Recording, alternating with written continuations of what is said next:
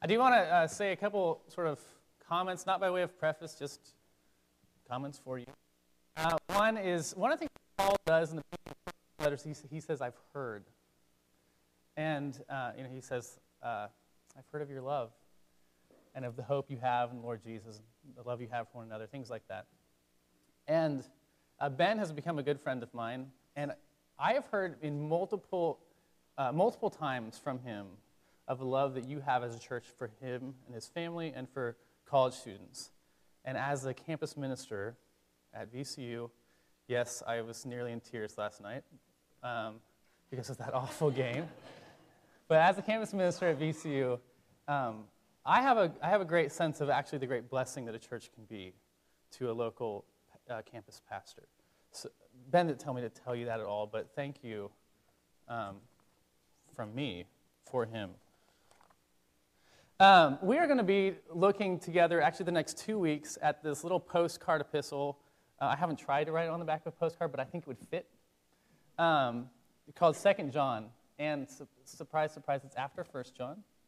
It's before 3 John. And if you turn all the way to the end of your Bible, you're going to hit Revelations. You just take a left, like 3 pages, and you'll be in 2 John. And I was reading an article recently that was saying that the stories you first hear as a child shape you in ways that other stories don't. It gives you sort of a vision for life, for the good life.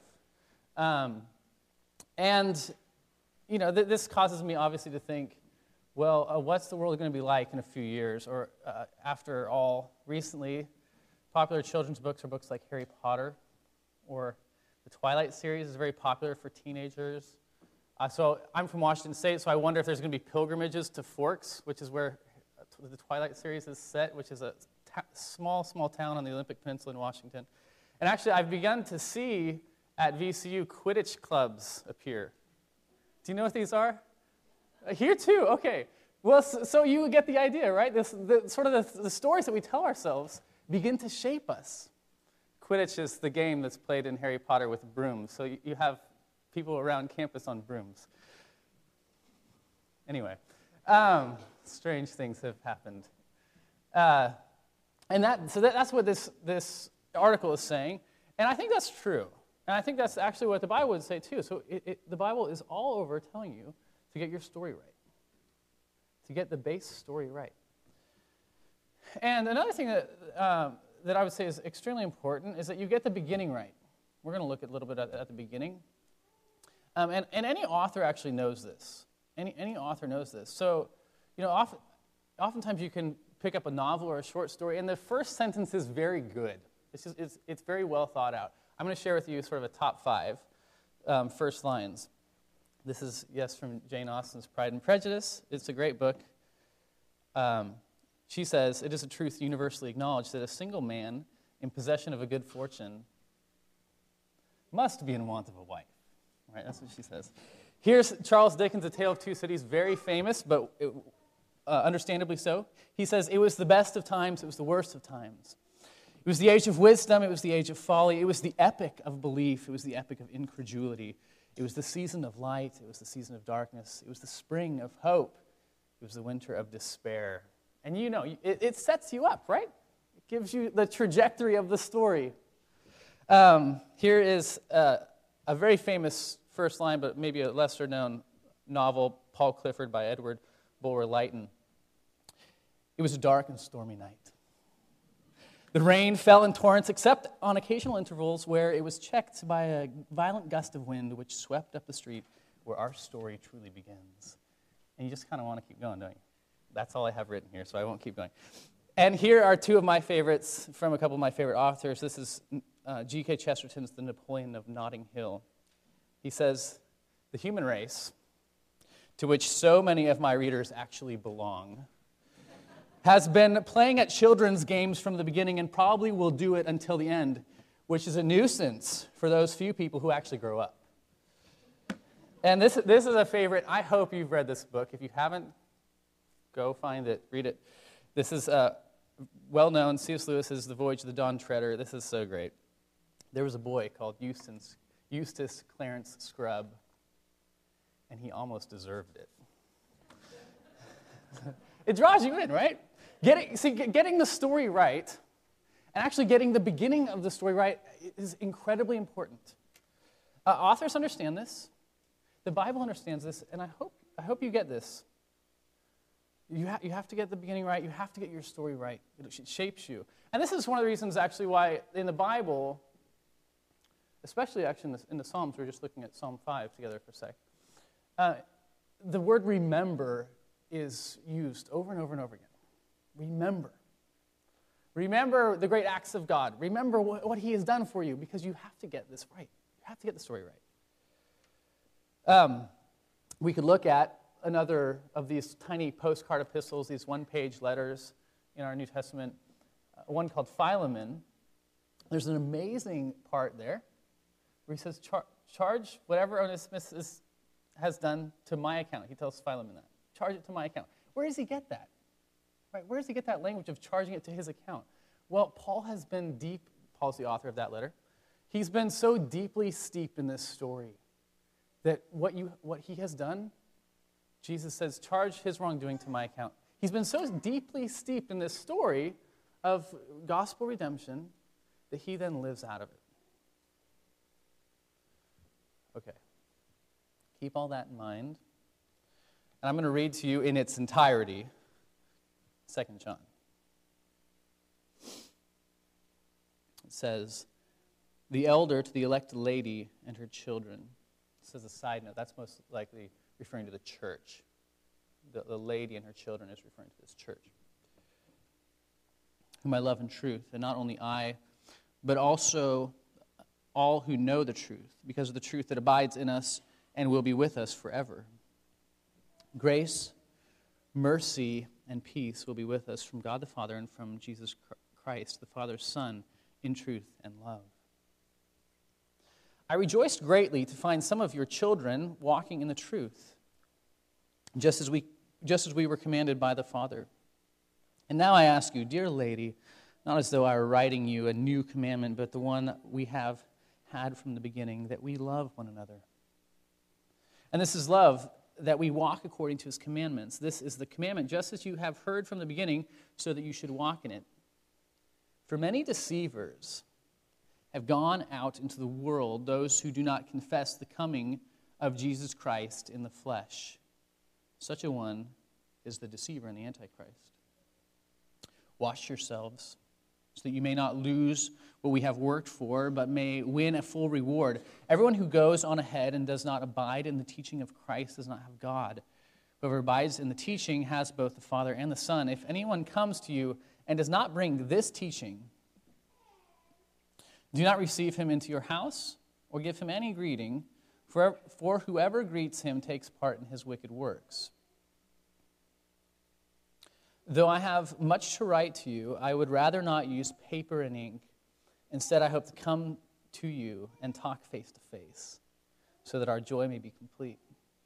The children of your elect sister greet you. Let's pray together. Our great God, you are the God we believe, the Bible speaks clearly, who made all things, who placed the stars in their place, who made trees, who made birds, who made all things. And yet you are also the God who loves to dwell with your people.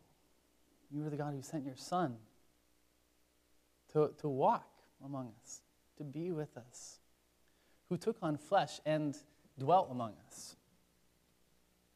Lord, and you are the God who continues to speak to your people.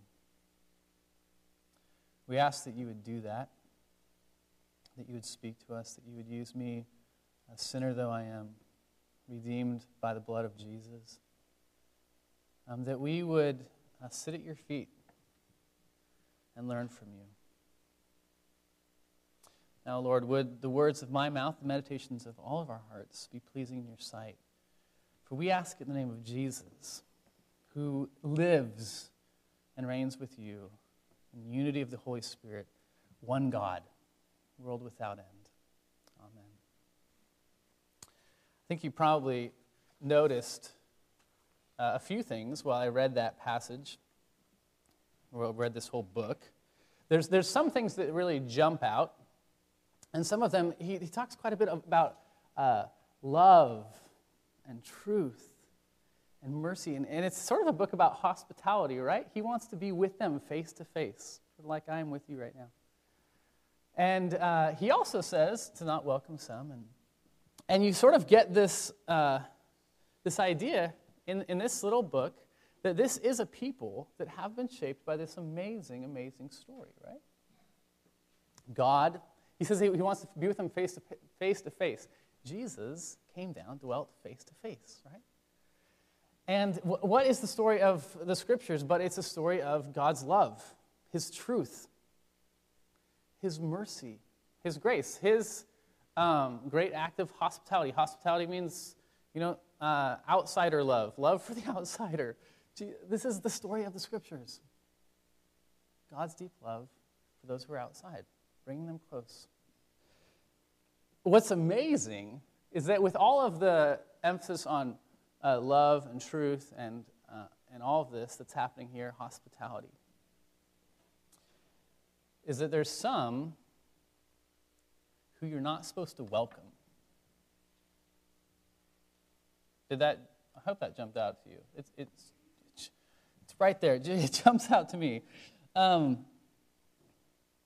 There's some, it says, basically, who go around in sheep's clothing, and it says that they are deceivers and antichrist. I have not read the Left Behind books. I haven't read much by way of sort of apocalyptic literature that's been written recently. But I know the common perception of antichrist, and there's sort of two that I have big in my mind. One is it's sort of a picture of the devil, red, dragony sort of creature, horns, maybe a triton, looking very mean. Or maybe a very suave gentleman who works for the European Union. He's in an Armani suit or something. This isn't, neither of these images that I have in my mind fit. This is actually a person who is going around talking about Jesus with people. He's actually talking about Jesus with people, but he's denying something. Did you catch what he's denying? He's denying Jesus coming in the flesh. Let me say that again. This is very important that you get this. This person who's talking about Jesus is denying his coming in the flesh. Okay? That's verse 7. It says, "For many deceivers have gone out into the world, those who do not confess the coming of Jesus in the flesh." He says such a one is the deceiver and the antichrist. And then he also says down in verse 10 and 11, he says, "If anyone comes to you and does not bring this teaching, do not receive him into your house or give him any greeting. For whoever greets him takes part in his wicked works." Here's what I want us to sort of dwell on for a short while. Why is this so key? Why is the coming of Jesus in the flesh so key? Why do you have to get that right? And what I'm going to do, in some ways I'm going to take verse 7 as a stepping point. It says the coming of Jesus in the flesh. That coming, there's sort of you're not exactly sure if that was the coming of Jesus in the flesh at his incarnation, or the coming of Jesus in the flesh at his return, or was it the coming of his resurrection in the flesh? Those are all fleshly existences of Jesus. So we're going to take each one of those, and we're going to say, okay, what's happening? Why is it so important to say Jesus came in the flesh? Okay? So here's sort of my outline for those of you who like to take notes. I'm going to say Jesus was in the flesh. He is in the flesh. He will be. He's going to be in the flesh. That's all just coming out of the word coming there. Okay, verse 7. So Jesus was in the flesh. Now, I hope you got why, in part, I emphasized the beginning of stories, right? Those first lines. Not just because they're fun to read. They're fun to read, right? It's a dark and stormy night. That's fun to read. But I read that to you because it's very important to get the beginning right.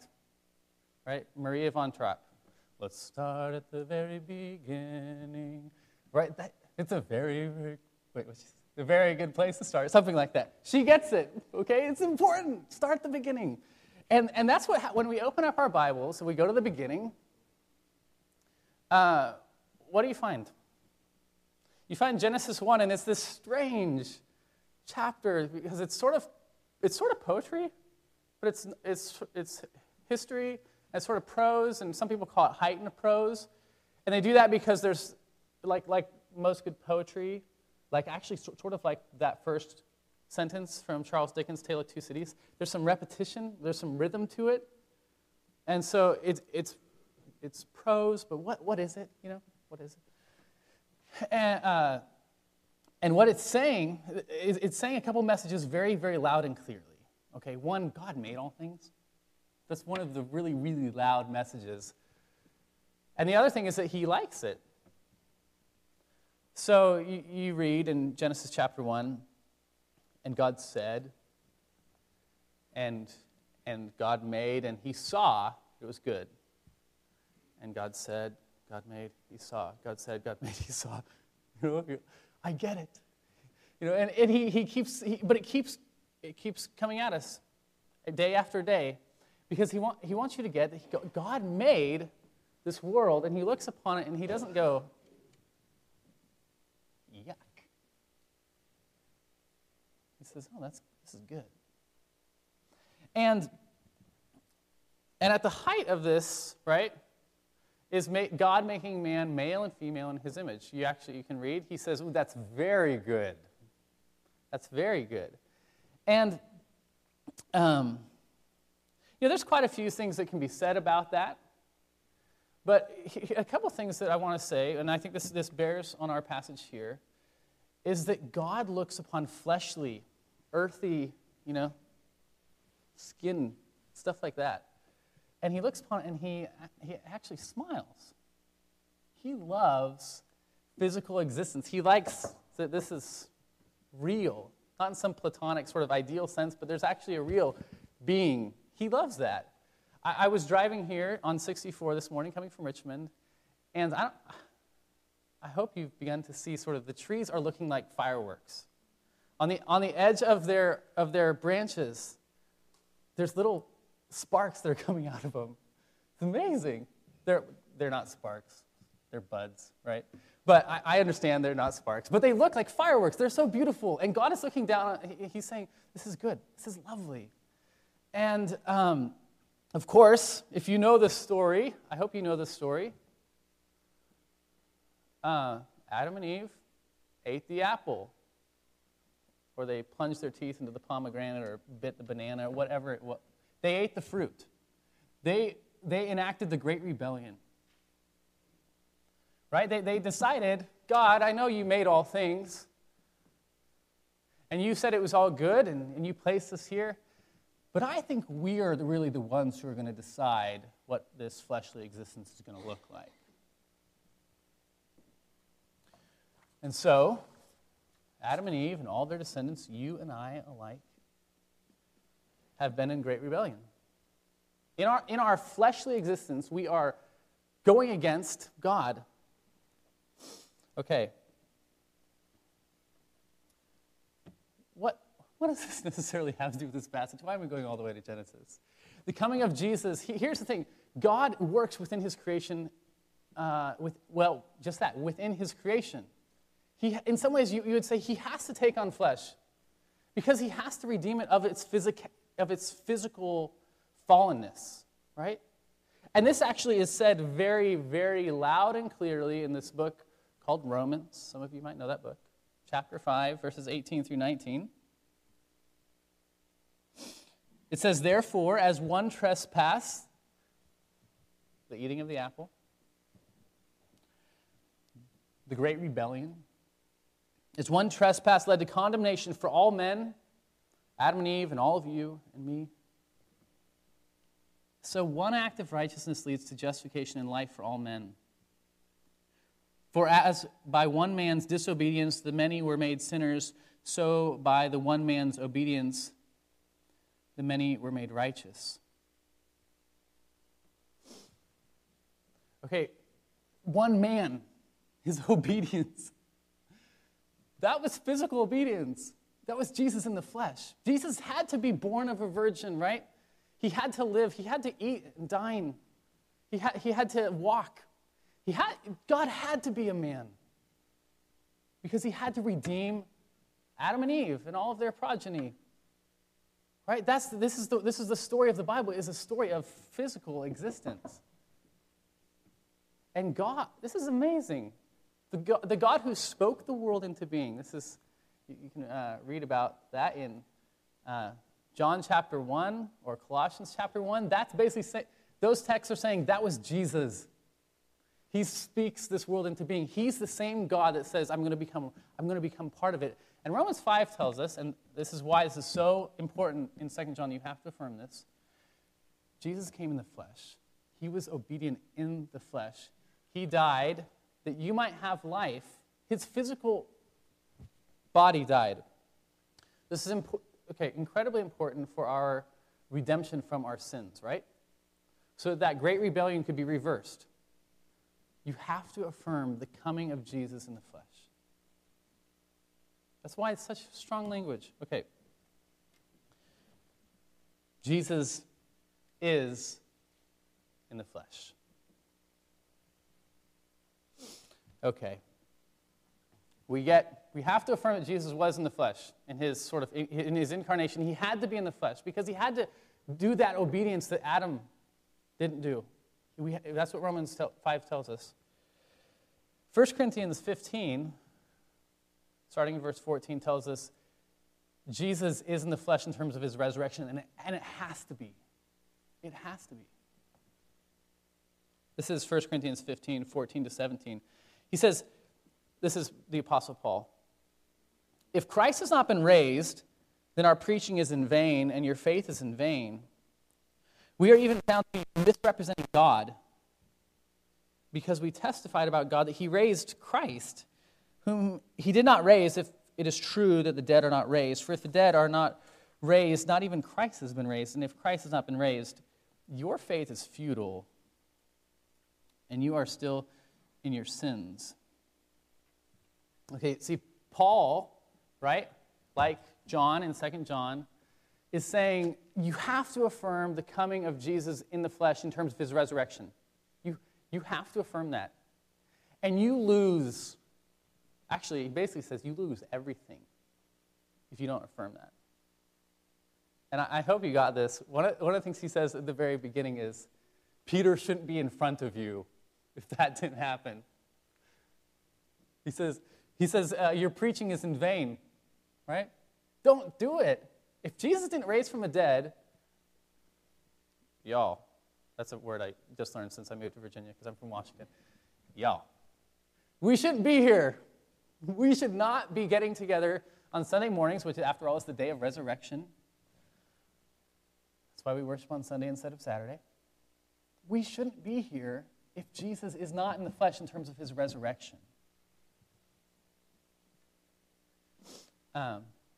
Just this morning on the way here, I was listening to a song, singing loudly in my car, by a favorite band of mine called Page France, and they have a song called Jesus. And when I first heard this song, it was it struck me a little bit strange, and it may strike you as a little strange, but I'll explain why I think it's so profound. And the chorus says, Jesus came up from the ground so dirty, this is the strange part, with worms in his hair and a hand so sturdy. Jesus came up from the ground so dirty with worms in his hair and a hand so sturdy. What he's saying is that it really happened.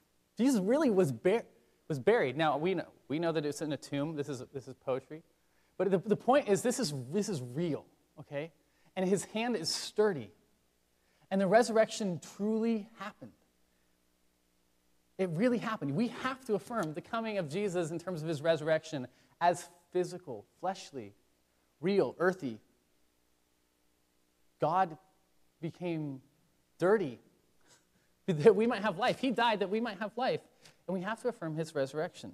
We lose, if we don't affirm his incarnation, we lose this powerful effect of his perfect obedience because of our disobedience, right?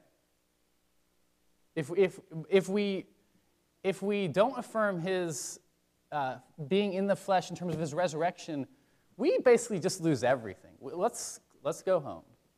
That's what Paul says. So we have to affirm those things. But we also have to affirm that Jesus will be. He will be in the flesh.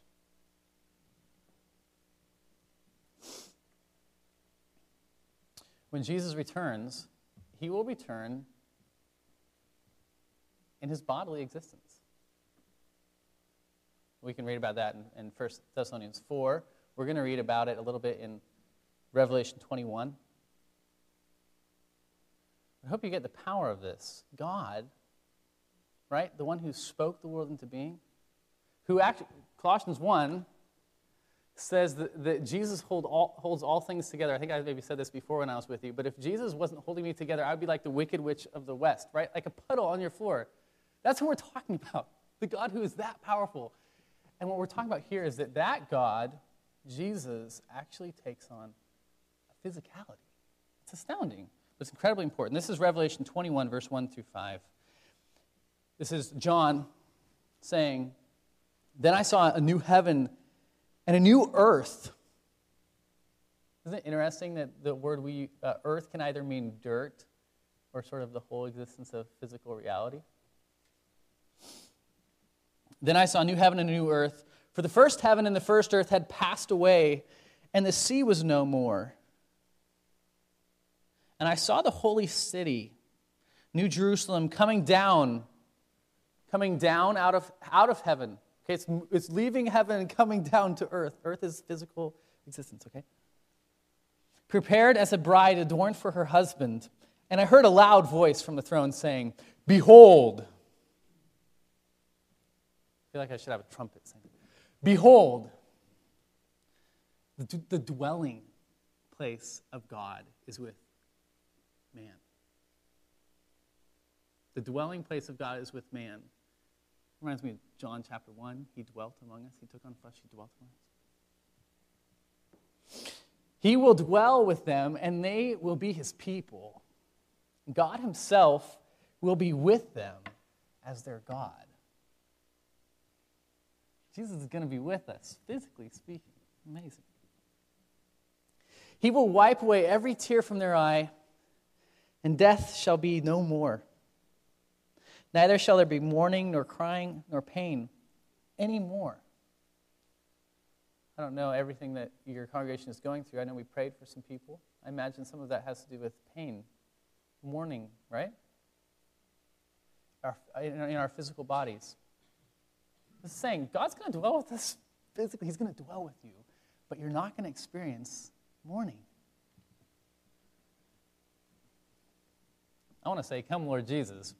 "For the former things have passed away," and he who was seated on the throne said, "Behold," trumpet, "behold, I am making all things new." Sure reminds me of Genesis chapter 1. He's making things new. This is telling us Jesus has to come in the flesh. He has to come in the flesh in his return, in his second coming. He has to, because he will dwell among his people. And being with Jesus, right? This is one of the amazing things of Jesus' incarnation. Being with Jesus meant a whole body, right? I tend to think that if I was God and I had God powers, I might use those powers to be like fireball in my hand. I don't know, throw it just to see a tree. Just because it would be interesting.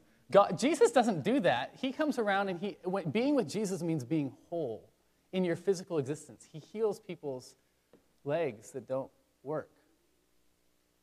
He gives sight to the blind. Some of you know that spiritually speaking, but he did that. He did that physically too. Being with Jesus meant being new creation. Physically speaking. Being with Jesus meant being physically whole, meant being in the flesh lovely. And what Revelation says is when he returns, he's going to make you completely new. he's going to do a Genesis 1 on you. He's going to look upon you and say, that's very good. It's very good. So, 2 John, I'll tell you what, next week we're going to look at some of the truth and the love and all this other stuff that's happening in this book. But for now, let's affirm the coming of Jesus in the flesh. Jesus took on flesh. He dwelt among us. He was born. He walked. Jesus had to do that because we had to have a perfect obedience, Romans 5. Jesus had to raise from the dead. He had to. 1 Corinthians 15. Jesus has to come back physically because we long for a day where there's not going to be any more mourning. We don't want any more crying. No more pain. And God says when he does that, he's going to make all things new. It's going to be just like the beginning. It's going to be completely lovely. And he is going to walk with us. You know, that's what happens in Genesis. God walks in the garden. That's what happens when Jesus came. He walked with his people. That's what happened after his resurrection. One of my favorite scenes, because I love fish and I like cooking fish over fires, Jesus cooks a fish over this fire on a beach. I also love beaches. I grew up on one of the islands off of Seattle. And he walked with Peter, right?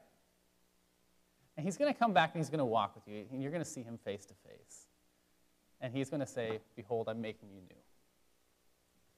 Let's pray.